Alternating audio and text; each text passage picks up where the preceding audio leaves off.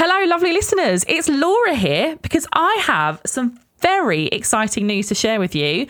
We are getting back on the road and doing not one, not two, but 3 live shows before the end of the year, and tickets are out now. All of the shows are going to be in Bush Hall in London. Basically, think of it as a Go Love Yourself residency at this point. Our first one is going to be on the 30th of October, and it's going to be our Halloween party. So make sure you get those tickets ASAP so you can see everyone's fabulous outfits. You can find more information and the link to the tickets in the episode description and all across our Instagram at Go Love Yourself Pod. We cannot wait to see you there. This is a Crowd podcast. Welcome to Go Love Yourself. We've grown up with these magazines which on the face are so innocent, but no, they're not. That's where issues arose, such as, Laura with secret eating and, me with comfort eating. We've internalised it all, and however many years later, we're just trying to unpack it. We have got such a good episode for you today. I'm so excited to record it. But before we start, we just wanted to talk about last week's episode, the one that we did with Katie Price. It's probably the episode that has divided opinion the most. Yeah, that's right. We understand that the episode and also Katie is not for everyone. But for us, we really wanted to use the opportunity to have an honest and open chat with Katie about body image, about cosmetic surgery, and get a different perspective on it. Because I think sometimes, I was chatting to a friend about this actually recently, and she was saying sometimes we can kind of live in an echo chamber, and we do need to kind of hear from other people and have other people's perspectives. Yeah, totally agree. And it's absolutely fine if you wanted to skip that one. And then you've come back to us on this one. So let's crack on with the episode. But first of all, let's have a little catch up. Because what I'm loving, Laura, I don't know if anyone's noticed this yet, is that our voices are probably an octave lower because we're recording at 7 in 7 the morning. And anyone that knows me will know I'm not a morning person. So I feel awful. I'm sorry. Honestly, you should. Honestly, I'm going to be in proper bitch mode. Nobody wakes me up at 6 o'clock. I'm very sorry. This is because we couldn't record earlier in the week, and we have to work around my day job, and I can't do a cheeky little lunchtime record anymore. So not that I ever did that, obviously. Never did that at the old job. Never did that, by the way. Never did that, by the way. That's as low as I can go.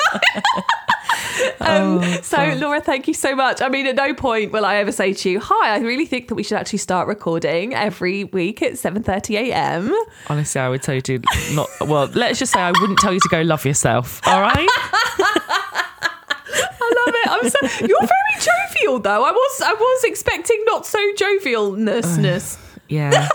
She's faking it. It's creeping in. Let's just stop talking. This is times like this. I wish I drunk coffee. I know. Anyway. Same. I'm struggles to funk. I've had not that much sleep this week. It's been very, very busy. So I'm going to get the world's smallest violin and play the world's saddest song just for you. Tell me about taking your nan to Barbie. Come on, change the subject before I get grumpy. Well, I mean, first of all, honestly, I've been creating content online for about 2 years. I worked very hard at it. Yet Nan comes along and just looks cute in a pink top and a skirt, and then all of a sudden I've got almost 1 million views on Saturday. But it is how it should be.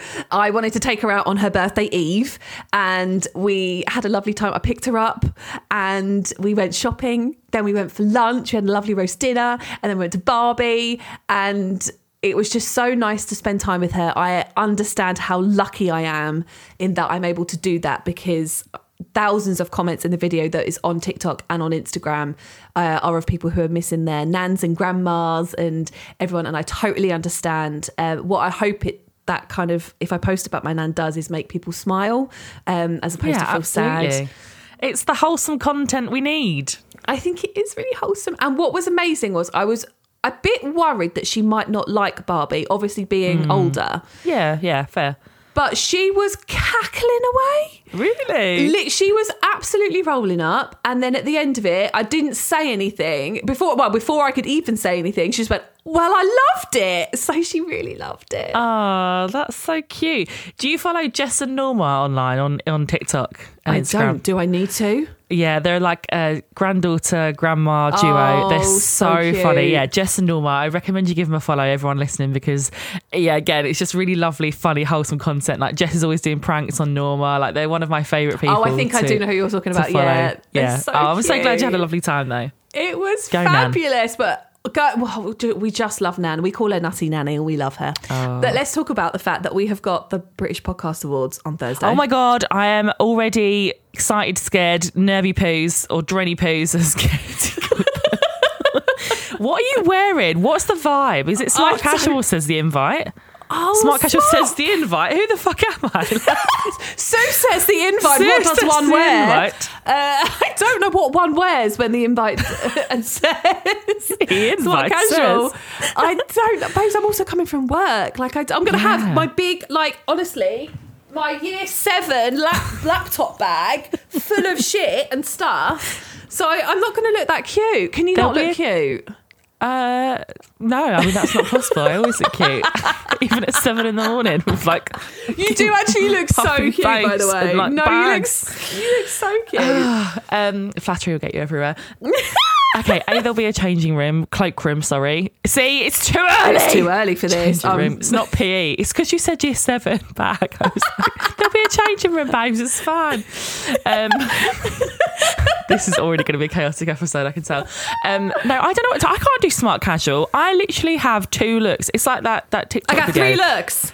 And that's it. A 12-year-old boy, a homeless man, and a hooker. That's literally, honestly, I'm like jeans and t-shirt or pajamas and a pineapple on top of my head or like an out-and-out hooker. I don't do in between. Same, babes. I absolutely do not. This is my casual. Look at me. I'm wearing a pink and red jumper. Smart casual. I don't know if I put a top hat on. I don't really understand. Anyone listening, what can we wear to a smart casual awards ceremony event? Like the 2 don't add up. The sense is not sensing. The girl math is not girl mathing. And also, what if we win and we have to go on stage? I mean, what if we win? I think we're going to win. We have to go on stage and I'm wearing a ball gown and trainers? That's smart casual, technically. No, not really. Anyway, keep your fingers and toes and fanny flaps crossed for us, guys, because it's a really big awards day. It's the British Podcast Awards. And if we win, it will be big news. So yeah, keep everything crossed and we will keep you posted. Also, Laura, I just wanted to say, so I was invited, this is so bouge, to a launch of a new history book yesterday. So Kill me good. now. It was so good. But it was by David Mitchell and it was like a pub quiz event. We all know It was who David Mitchell brilliant. is. Yeah. David Mitchell from the Peep Show. Right, carry on, yeah. Okay, fine. And it was a pub quiz event and it was fantastic. And I was like, I need a history friend to go with. And so I thought, there's one person I know that loves history. And it's actually one of our lovely listeners called Becca. Amazing. I know. So I met Becca at another history event I went to in the summer. So it was just really nice to hang out with her. So I wanted to give her a shout out. But I also wanted to give the Kent girls a shout out because she's part of like the sort of Kent girls that get together.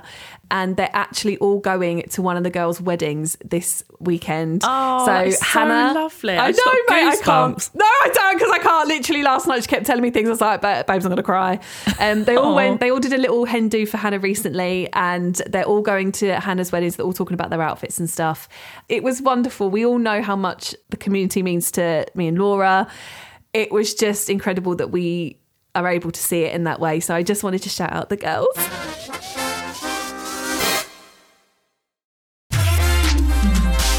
Laura and I wanted to get a bit back to basics with this episode this week, and we want to talk about possibly what I think is the most visible examples of diet culture throughout the ages, but specifically for us through the 90s, the noughties and the 2010s.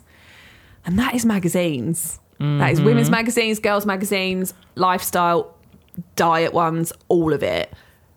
We got a lot to say. Yeah, we've never actually done a deep dive into this, have we? I mean, there have been so many things that have influenced us, you know, throughout our lives, and like weight loss shows, you know, Slim Fast, Special K diet.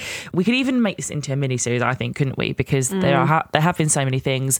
But I think you're right. I think magazines. I think for us, we're talking pre-internet, aren't we? Okay, so Mostly, yeah. you know, the body positivity movement being kind of mainstream, this was where we got our information and our entertainment from, wasn't it? And there was no curation. You couldn't, I mean, all right, you could not buy it, but you were always going to buy it, weren't you? So you picked up these magazines, and you know, among these kind of glossy pages were these beautiful like models photoshopped within an inch of their lives. And there was also like a lot of body shaming. Like, you're right, like there was so much emphasis, wasn't there, on like who had put on weight, who had lost weight. And one of the things I remember so clearly that really sticks out in my mind is the talk about cellulite and how often celebrities were shamed. There's a very well-known picture of Scarlett Johansson in the sea, and she's wearing a bikini, and she looks like Scarlett Johansson. She looks fucking phenomenal, and she has cellulite because she's a human person. And the papers and the media and magazines just went in, and she was ridiculed essentially for having something that is naturally occurring on a human body. But this is the stuff that we were all growing up with, or, you know, was happening when we were in our 20s, in our formative years. And you're seeing everywhere, splashed on the front pages of these magazines that we loved and read, how disgusting that this woman has cellulite. So therefore you're like, oh my God, how disgusting that I have cellulite. And mine's so much worse. So I'm disgusting too. I need to go to the gym. I need to not eat anything. I need to buy this £50 cream that says it's going to get rid of cellulite. It's that in essence is diet culture. Yeah, it's no coincidence that the magazines were full of like either body shaming or pictures of perfect people, and in between them the ads of like how to fix, like, you know, telling you what to buy to fix the inverted commas problems that they had been highlighting. Like, that is no coincidence. And I also think that it's quite funny when you look at magazines now, and they are pretty much a dying breed. Like, I was doing some research for this episode, and like Marie Claire completely have stopped publishing. They're just online now. Cosmopolitan, I think sales are down by like 75%. I don't know if it's just coincidence, but it just seems to me like the decline of the print magazines has come as they are all becoming or have become more progressive. And it's sort of like, it makes me wonder, like, is it just because of the internet? Could be, because to be fair, we get social media, we get news online. But yeah, I just also wonder whether that was because of the kind of the toxicity of them. It's like, we kind of like thrived on it, I think. It was just what you did. Like, I remember like, I don't know what your first magazines that you bought, but I remember like kind of going from like Ms to a magazine called Sugar, and then 17, and then in uni, me and all my friends, especially my friend Lorna, hi if you're listening, Lorna, we were obsessed with Look magazine. I loved it. I bought it every week. Yeah, Look wasn't that bad actually, I don't think, in terms of like, well, when you compare them to the others. We say that, do you know what, if we went back and we like got the archives of Look out, I reckon nothing has aged well. You're probably right. I see these videos on TikToks where people find Glamour magazine from 2003 and all the stuff that's in there, and it's, you know, we talked on a recent episode about Trini and Susanna and the book that they did, and, you know, how dare you have hips? This is disgusting. Don't wear stripes. Don't wear stripes. You'll look gross. What? I don't like stripes.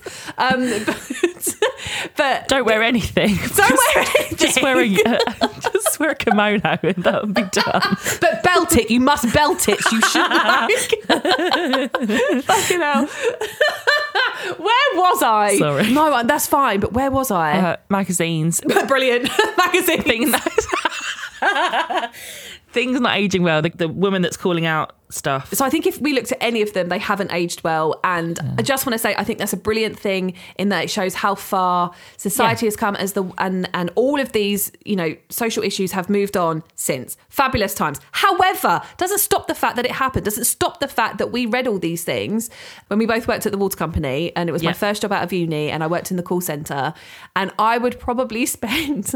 I don't even want to know how much money on magazines every week. I would have a pile on my desk when I worked in the call centre of magazines every week. I loved it. So like, that's when I was 22, and you're just looking at this stuff and these airbrushed slim women being celebrated, and these women who are probably still smaller than me at the time, and I was slim at the time, being like, she's let herself go. Look at all the weight she's put on. Oh my God, that's so gross. Blah, blah, blah. There was such a concentration on body. Yeah. Even in stuff that, you know, was meant to be like fashion magazines, it was still always about body, about diets, about, you know, must make sure you're thin. It's the same stuff that we've been, you know, talking about on this podcast for so long, that thin was fabulous and anything other than very, very small and white was, you know, it just either wasn't there or it was ridiculed. And it's heartbreaking that that's the thing that we grew up with. Do you know what I mean? Absolutely. We say this all the time, but we really didn't stand a chance, did we? When we look at the lack of inclusivity and diversity, yeah, there was just no diversity in the magazines. There were hardly any people of colour. And if they were lighter skinned.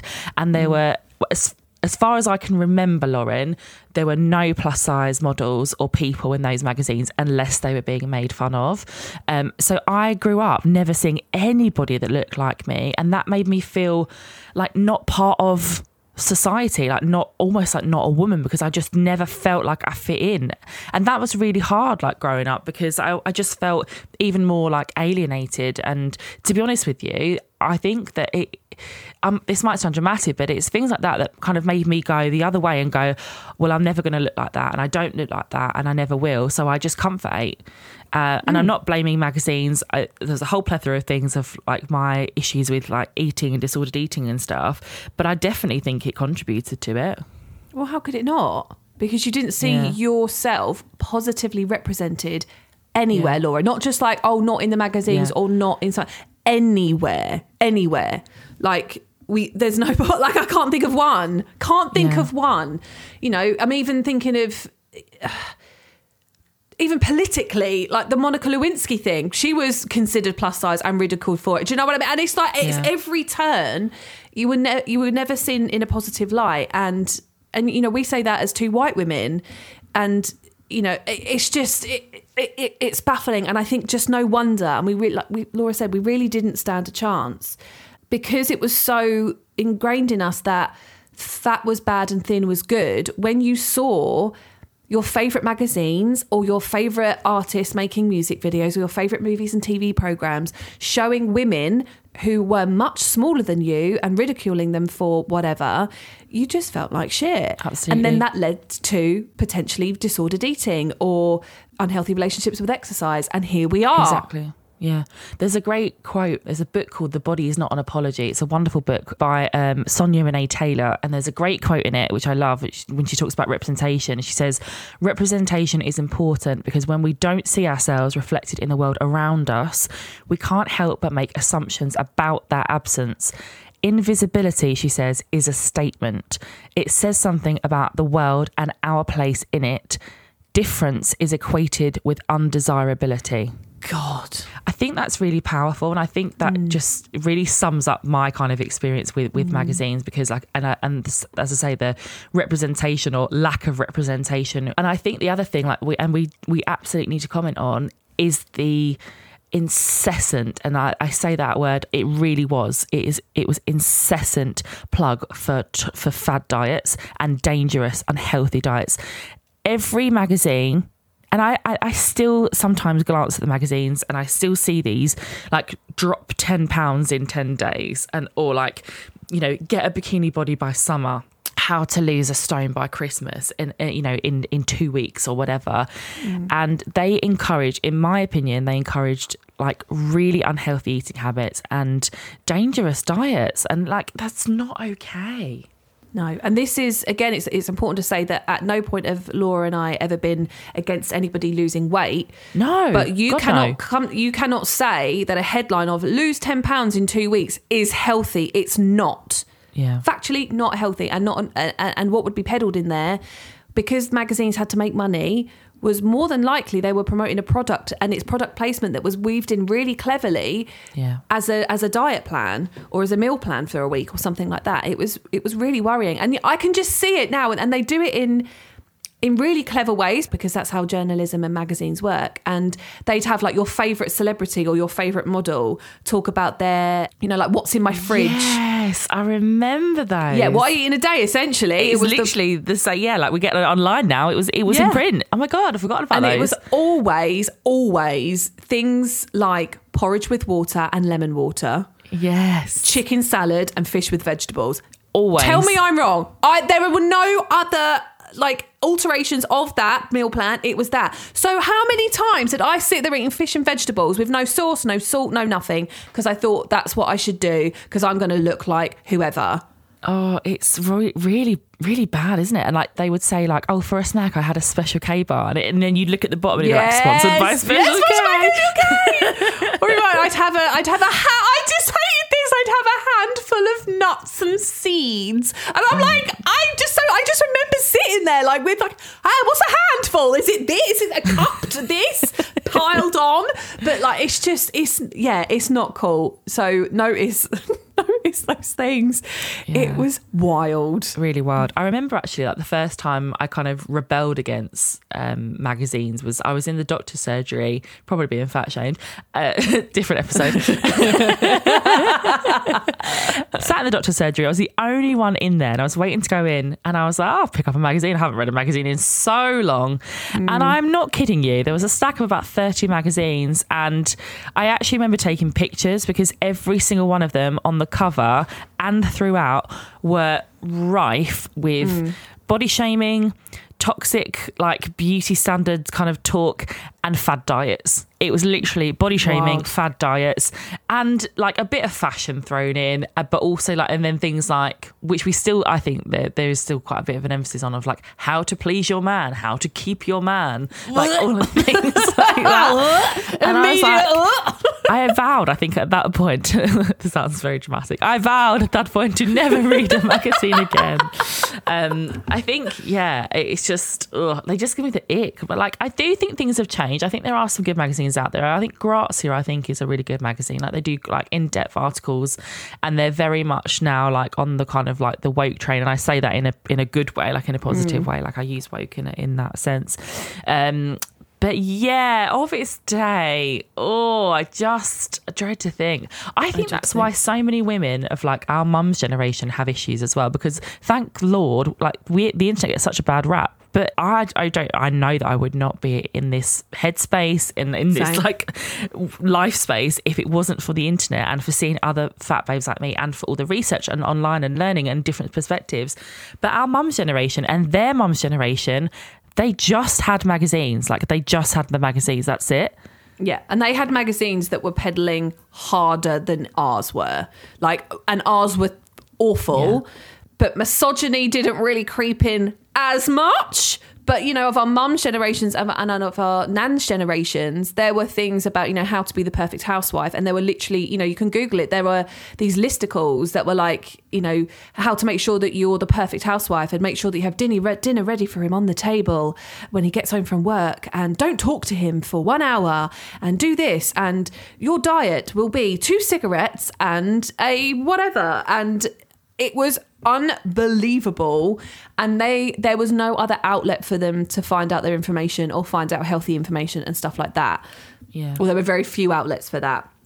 Now, admittedly, that was the case for us in the 90s and to an extent the early part of the noughties.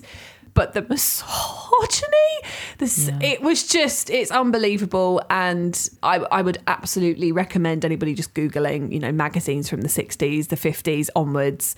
Unreal, I can't. When I was researching for my book, actually, I was looking at like the media and magazines and where it all kind of started and stuff. And I found something as far back as 1867. There was a series in Harper's Bazaar, which obviously we still have today. And it was called, are you ready? For the Ugly Girls.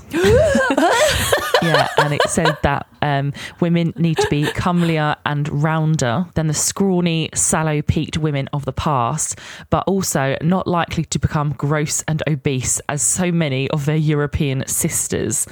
So even back then, 1867, women were being told that they basically had to be thin but not too thin, curvy but not too curvy, busty but not too busty.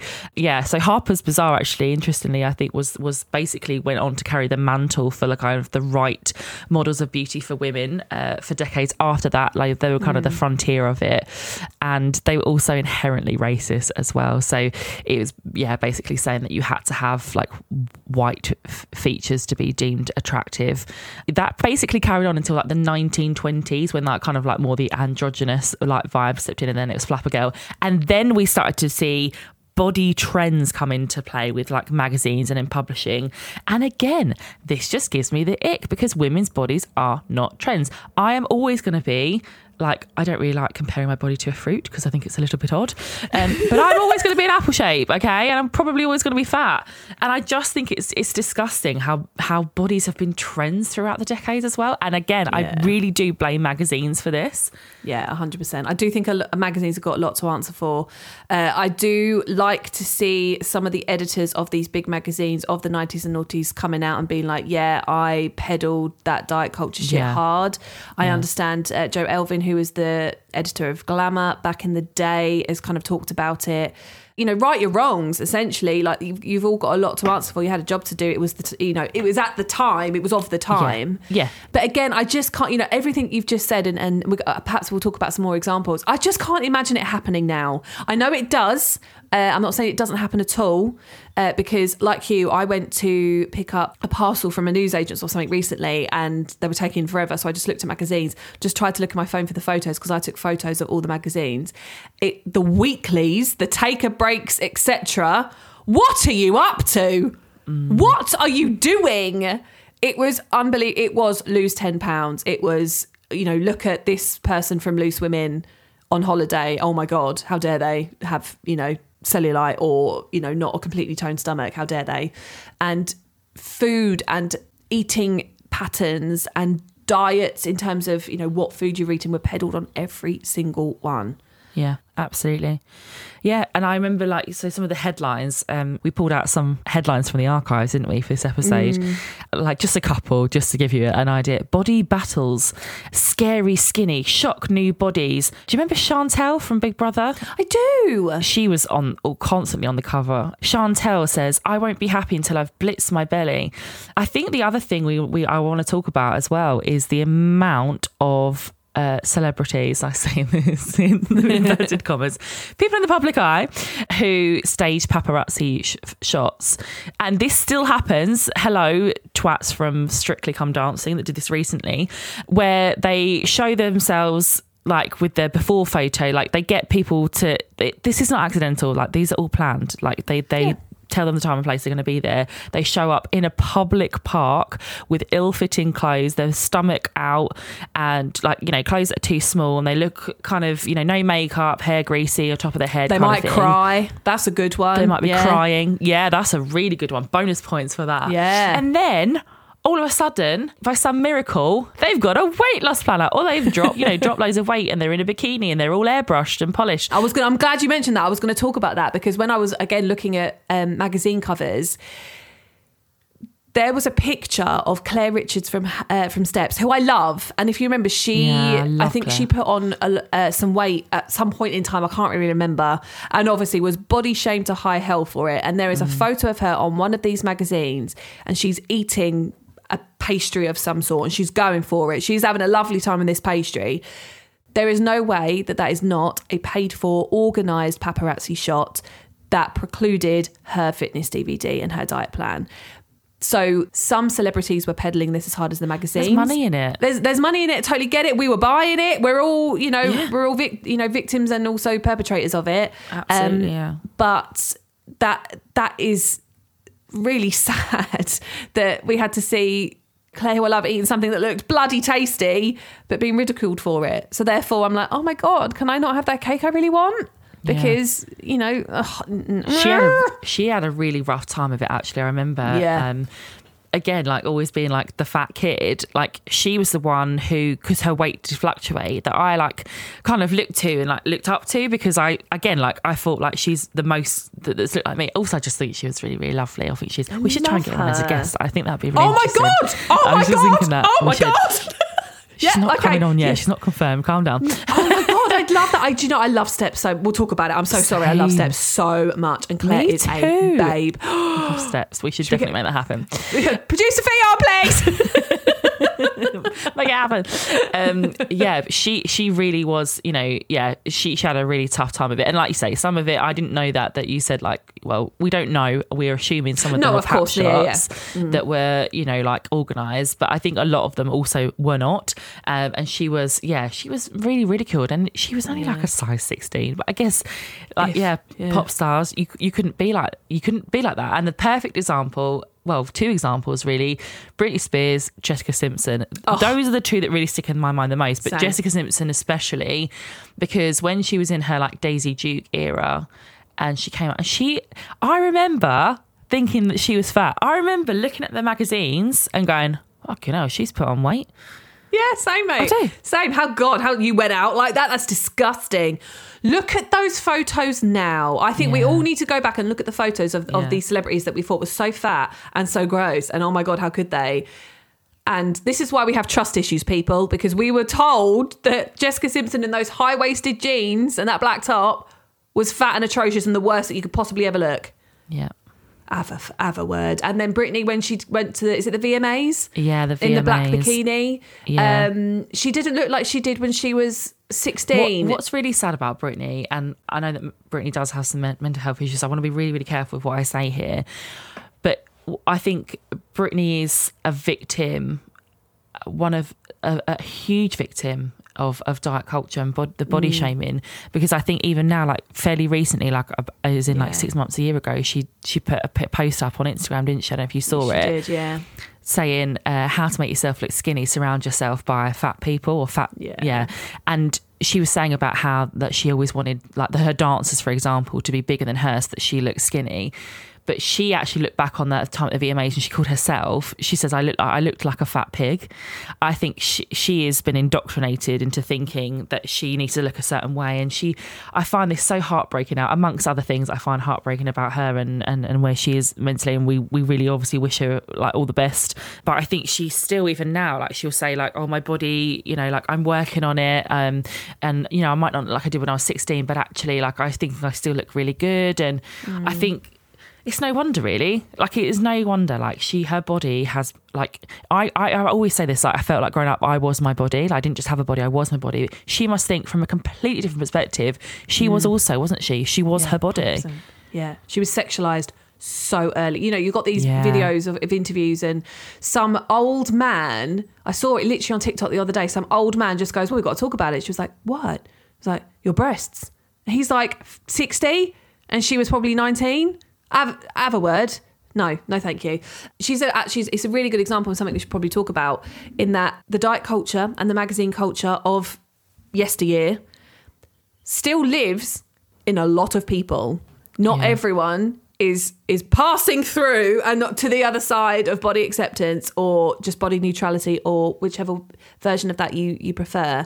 So many of us know people, related to people that are still very much on that bandwagon of, you know, thinking that Jessica Simpson probably was. So, oh my God, so disgusting. And Britney, how dare she? And so that's really hard as well. But it's good to know that on the whole, I think we've passed through that moment.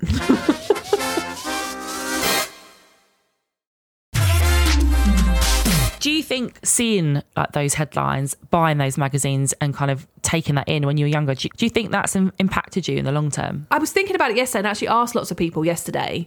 Everyone's immediate answer was, no, I mean, I remember reading them, but like, you know, never really affected me. And then we had more of a chat about it and they were like, actually, and you saw the cogs turning in their head, actually, like, no, it did.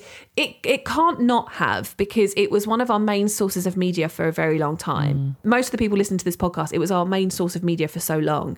And these messages weren't just peddled once or twice, they were peddled on most pages every single week, every single month. So I think it probably did, because I remember being, as we know, my story is that I grew up slimmer. I was a size 12 until I was 26. And I remember feeling, as many people listening to this will attest to as well, so huge. And oh my God, I was so unattractive because my hips were really big and all of this, because I was looking at these magazines of women who were so much smaller than me being ridiculed. I can't pinpoint the moments, but how could it not have had an impact on me? Do you know what I mean? Yeah. Do you say the same?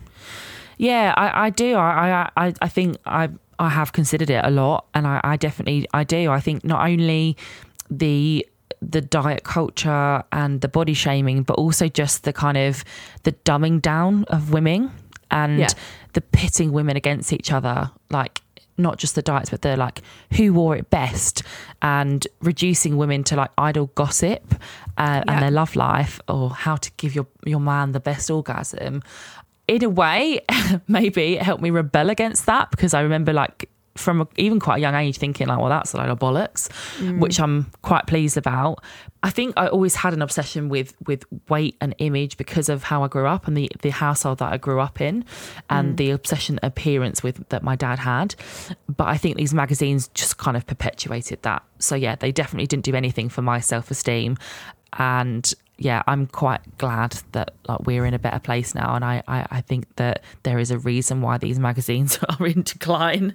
Yes, I agree. Yeah. And why some accounts on social media have done fantastically. And, you know, shout out to Alex Light, who has done a lot of work and a lot of content on these magazines from the past, and bringing them up and being like, what the hell? And those kind of, you know, she's fantastic to follow. And there's so many other accounts that exist now that are the antithesis to the diet culture magazines. Because did you see recently, Alex posted this, and it was a picture of Mariah Carey as fashion victim of the week. She is wearing this dress, which is so short, and she looks phenomenal in this dress. The caption, Laura: oops, we forgot to put Mariah Carey in our fat thigh story. On those porky pins, the pop princess is no dainty butterfly. Her Vavavoom Versace couldn't be much shorter. It's barely bigger than a t-shirt. Why doesn't the suddenly single songbird just go naked? That is what we were peddled as being fat thighs. So if your thighs were bigger than that, you were like, well, bloody hell. And that's the thing, is that all the women, most of the women they were ridiculing at the time, were smaller than us, were tiny, were beautiful, were like had the best skin, the best hair, like had, you know, flat stomachs, and they were still ridiculed. So what does it say about us? But I also think, again, like I said, it pits women against other women. It makes you go, oh yeah, look at her, she's let herself go. Oh yeah, look at that cellulite. Oh look, she looks like shit. It made us pit each other against each other. I think the whole thing was just so toxic. I also want to touch on the before and after photos, because again, we see them a lot on social media, but how awful they were, because it was always like on the left was like the person in like bad lighting, no makeup, ill-fitting clothes, and it was always like looking miserable. Yes. And the quote was always like, I was so fat, I was so unhappy, how did I get out of bed in the mornings? And then on the right it was like, look at me, I'm transformed, I'm a different person. And good lighting, you know, hair and makeup done, sucking their stomach in, posing, you know, appropriately. We still see it now on social media, and I hate it. I hate before and after photos, because I don't even, like, I was 4 times the size of the person in the before photo. So what does that say about me? Yeah, nah, I ain't got no time for it. I hate it. Like, I've always hated them. Like, it just basically makes it out like you're less of a person, even though you're a bigger person. Yeah. On the left, like, and I grew up literally thinking that I was a walking before photo. Well, of course, because that's all we saw. Yeah, it was all about transformation, wasn't it? Like, yeah, you know, we love a transformation, don't we? I think, or we used to. And how many before photos did we actually take? My camera roll is filled of, my camera roll goes back to like 2015. It is filled of me posing in underwear, like with my head, like, you know, like sort of shoulders down. To take this is the before photo, because I'm gonna start it, and it's just me getting bigger, because that's what happens. And felt like always a before photo. It's such a shame. A shame. Yeah, I remember the last ones I took, me and Matt decided to go on the Cambridge diet about 5-7 years ago. I remember that. And yeah, I remember taking pictures and like us both being like horrified and pinning them up in our wardrobes, that every time we opened the wardrobe that we would see them and like be reminded like in the morning of like how fat and awful you are, like, so don't eat loads of shit today. Yeah, sad. We've come a long way since then, thank God. Haven't you, and haven't we all? Yeah, haven't you as well? Yeah, tell me about it. None of that anymore. None of the. This is what's so wonderful is we did research for this episode and looked at all these old magazine covers, and it infuriates me now. Whereas before that was sinking in. Whereas now it's like, come off it. Yeah. Come off it. And it just doesn't happen in the same way anymore. Sometimes I worry that I've become like too sensitive. Like I did see, slightly off topic, but I saw something on Instagram recently, and it was like Friends characters when they were children, and they were all looking really, really cute. Yeah. And there's one of Monica who's chubby and she's holding a burger. None of the other characters have any props. Yeah. And everyone was calling me a Karen in the comments because I was like, this is a bit gross, guys. Like, come on. Like, I wasn't like, I'm outraged. But yeah, sometimes I worry I'm too sensitive. And then I see the impact that diet culture has. And I do the research and I'm like, no, yeah, I'm right. You're not too sensitive at all. Not even a little bit. No. Because even doing, as I said, research for this episode, I felt so triggered. I was looking at stuff on the train last night. So I was looking at some of Alex Light's posts and just Googling and articles showing examples of front pages and stuff. I felt really young. I had to stop because I was like, this is not nice. This is the stuff that we were drinking in. Like it was so normal, and how far we've come along. It was, so you're not too sensitive at all. Never let anyone tell you, by the way, guys, about diet culture stuff, because I bet that happens quite a lot. Be like, oh, you're too sensitive. I'm just saying. Shut up. Don't say. Yeah. and the effects of it, it's not just us. Like there was one study that I saw that examined the impact of exposure to fashion magazines, the ones that we've been talking about, on women's body image satisfaction. And 39 women were basically randomly assigned to 2 different conditions. So one half viewed fashion magazines prior to completing a body image satisfaction survey, and the other half read news magazines. So the mean height and weight of both groups were basically the same. And as predicted, the women who viewed the fashion magazines in the survey said that they would prefer to weigh less and were less satisfied with their bodies. They're also more frustrated about their weight, were more preoccupied with the desire to be thin, quote, not healthy, thin, and were more afraid of getting fat than their peers who viewed news magazines. Wow. So when someone tells you being sensitive Sally for calling them out magazines, tell them that. It's not us being sensitive. They do have an impact, a negative impact. They were overall very, very toxic and very harmful. I couldn't agree more. And it's made difficult still by the fact that, yes, we've come a long way, but there are still some magazines, women's magazines, that are still peddling this. And I was thinking about it on the train home again last night, specifically Women's Health magazine. I'm yet really to see a plus size person on the cover. Yeah. I want to see someone who looks a little bit different than the slim, athletic models and people that appear on the covers, because as we talk about all the time, health is not just weight. Yeah, and fitness is not an aesthetic. No, it's not. And I understand that there's, with Women's Health magazine, perhaps it's more geared to a certain type of topic and geared to a certain type of person. That's absolutely fine. But don't alienate the people that are all above a size whatever because this is what you think health looks like. I don't think it's as bad. I've just had a quick look and there are some slightly bigger women on the covers, but I'm talking not really. I would like to see, like Cosmo did with Tess Holliday and putting her on the cover and taking the hit of that. That was the right thing to do. But I want to see a little bit more of that. Yeah. And when Cosmo did the cover with Callie Thorpe on it, like that was incredible. The backlash from it is all gross, but we need more representation of that now. We still need it now. We have it on social media. I want to see it elsewhere. And that's going to help us move away from the toxic bullshit of magazine stuff and culture. Yeah. No, I agree. And I loved the Tess Holliday cover, and I loved it was a series that Cosmopolitan did. There was actually, I think there were 6 women. Alex Light was one of them. Callie Thorpe, Jessamine Stanley, who we had on the podcast recently. The issue that I had with that is that they had the tagline, "This is healthy," and then they had like Callie and Jessamine on there, and I think that they knew what they were doing. Okay, interesting. By using that headline. And it's just interesting to me that the same magazines that kind of perpetuated this awful beauty standard and toxic diet culture and all of that, and now like trying to do good and trying to change it, which is the right thing to do, but then having that headline it was for me. I think it was for controversy, and I don't know, but I doubt that Callie signed up for that headline. It was all about the health being multifaceted. So Callie was actually there talking about mental health. So she was like, when she was saying this is healthy, she wasn't saying about her body.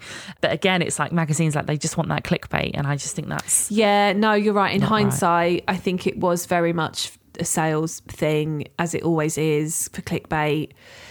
Because have they done anything similar since? Did they just do that one series and then go back to?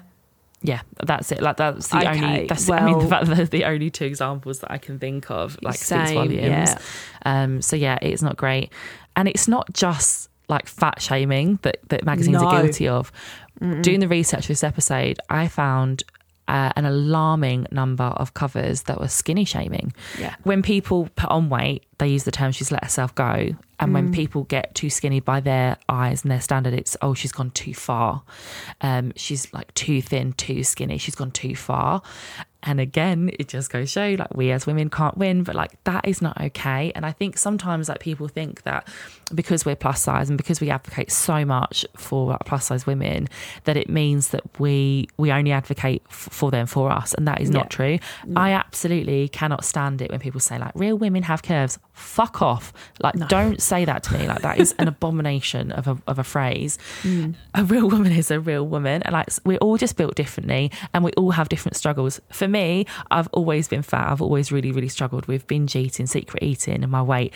For other women, it's the complete opposite. Maybe they've struggled with food and with eating, and food is, like was seen as a negative, and they struggle to eat, and they struggle with being too skinny. And some people just can't put on weight, even no matter how hard they try, and they can eat what they want. And I just don't, again, it just goes back to what I'm saying about it's just pitting women against other women, like body shaming, like whether it's fat shaming or skinny shaming, it's not okay. And these magazines have so much to answer for, honestly. Like it is actually really scary looking back at them. Yeah, absolutely. There were magazine covers where on one side they were ridiculing a celebrity for wearing a bikini with cellulite, and on the other side it was what's happened to skinny Alexa Chung. And that's what we were having to deal with.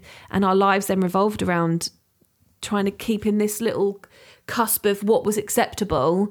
And that's where issues arose, such as, Laura with secret eating, and, me with comfort eating, and having really bad relationships with exercise and movement now because we use them as a punishment tool or a way to be skinny because that's all we were ever told exercise was for. And so we've grown up with these magazines which on the face are so innocent, but no, they're not. And we've internalized it all. And however many years later, we're just trying to unpack it. Whatever your body type or whatever issues you took with that is valid, whether it was people being skinny shamed, which is awful, or whether people being body shamed because they were too big, or they had cellulite, or they had body hair, or whatever. And also, I just want to say as well, all these women's magazines, everything we talked about today, not the same for men. Yeah. There is Men's Health. I understand that is toxic in its own way for peddling sort of one aesthetic, but none of this was the same for men. There was not really a who wore it best. There was never, he's let himself go. And you know what? That's still rife because if you send NSYNC are back, which is fabulous times. Woohoo, love that. But I have not seen one Instagram post, Facebook story, news outlet talk about their appearance. If that was a girl band, that would be everywhere. Everywhere that some of them are grey, some of them are put on weight, some of them look different. Yeah. Not one mention of it, which has been bothering me all week. Thanks, I needed to let that out. Do you feel better? Good. Thank you so much for listening to today's episode, guys. Hope you liked it. We will be back with a brand new episode next week. But if you want more of us in the meantime, make sure you follow us on Instagram. Our handle is @GoLoveYourselfPod. You can also join our Facebook group. Just search for Go Love Yourself Community. Or you can get in touch with us on email at golove@crowdnetwork.co.uk. And you can also support the show by subscribing on Patreon or Apple Podcasts, where you can get ad-free and early episodes for £1 a week, or you can listen ad-free on Amazon Music. And a reminder about our live shows. They are all in London, and they are on Monday the 30th of October, Tuesday the 21st of November, and Wednesday the 20th of December. Oh my God, I'm so excited. There is more information and a link to buy your tickets in the episode description. Thank you so much for listening, and we'll see you next week. Bye!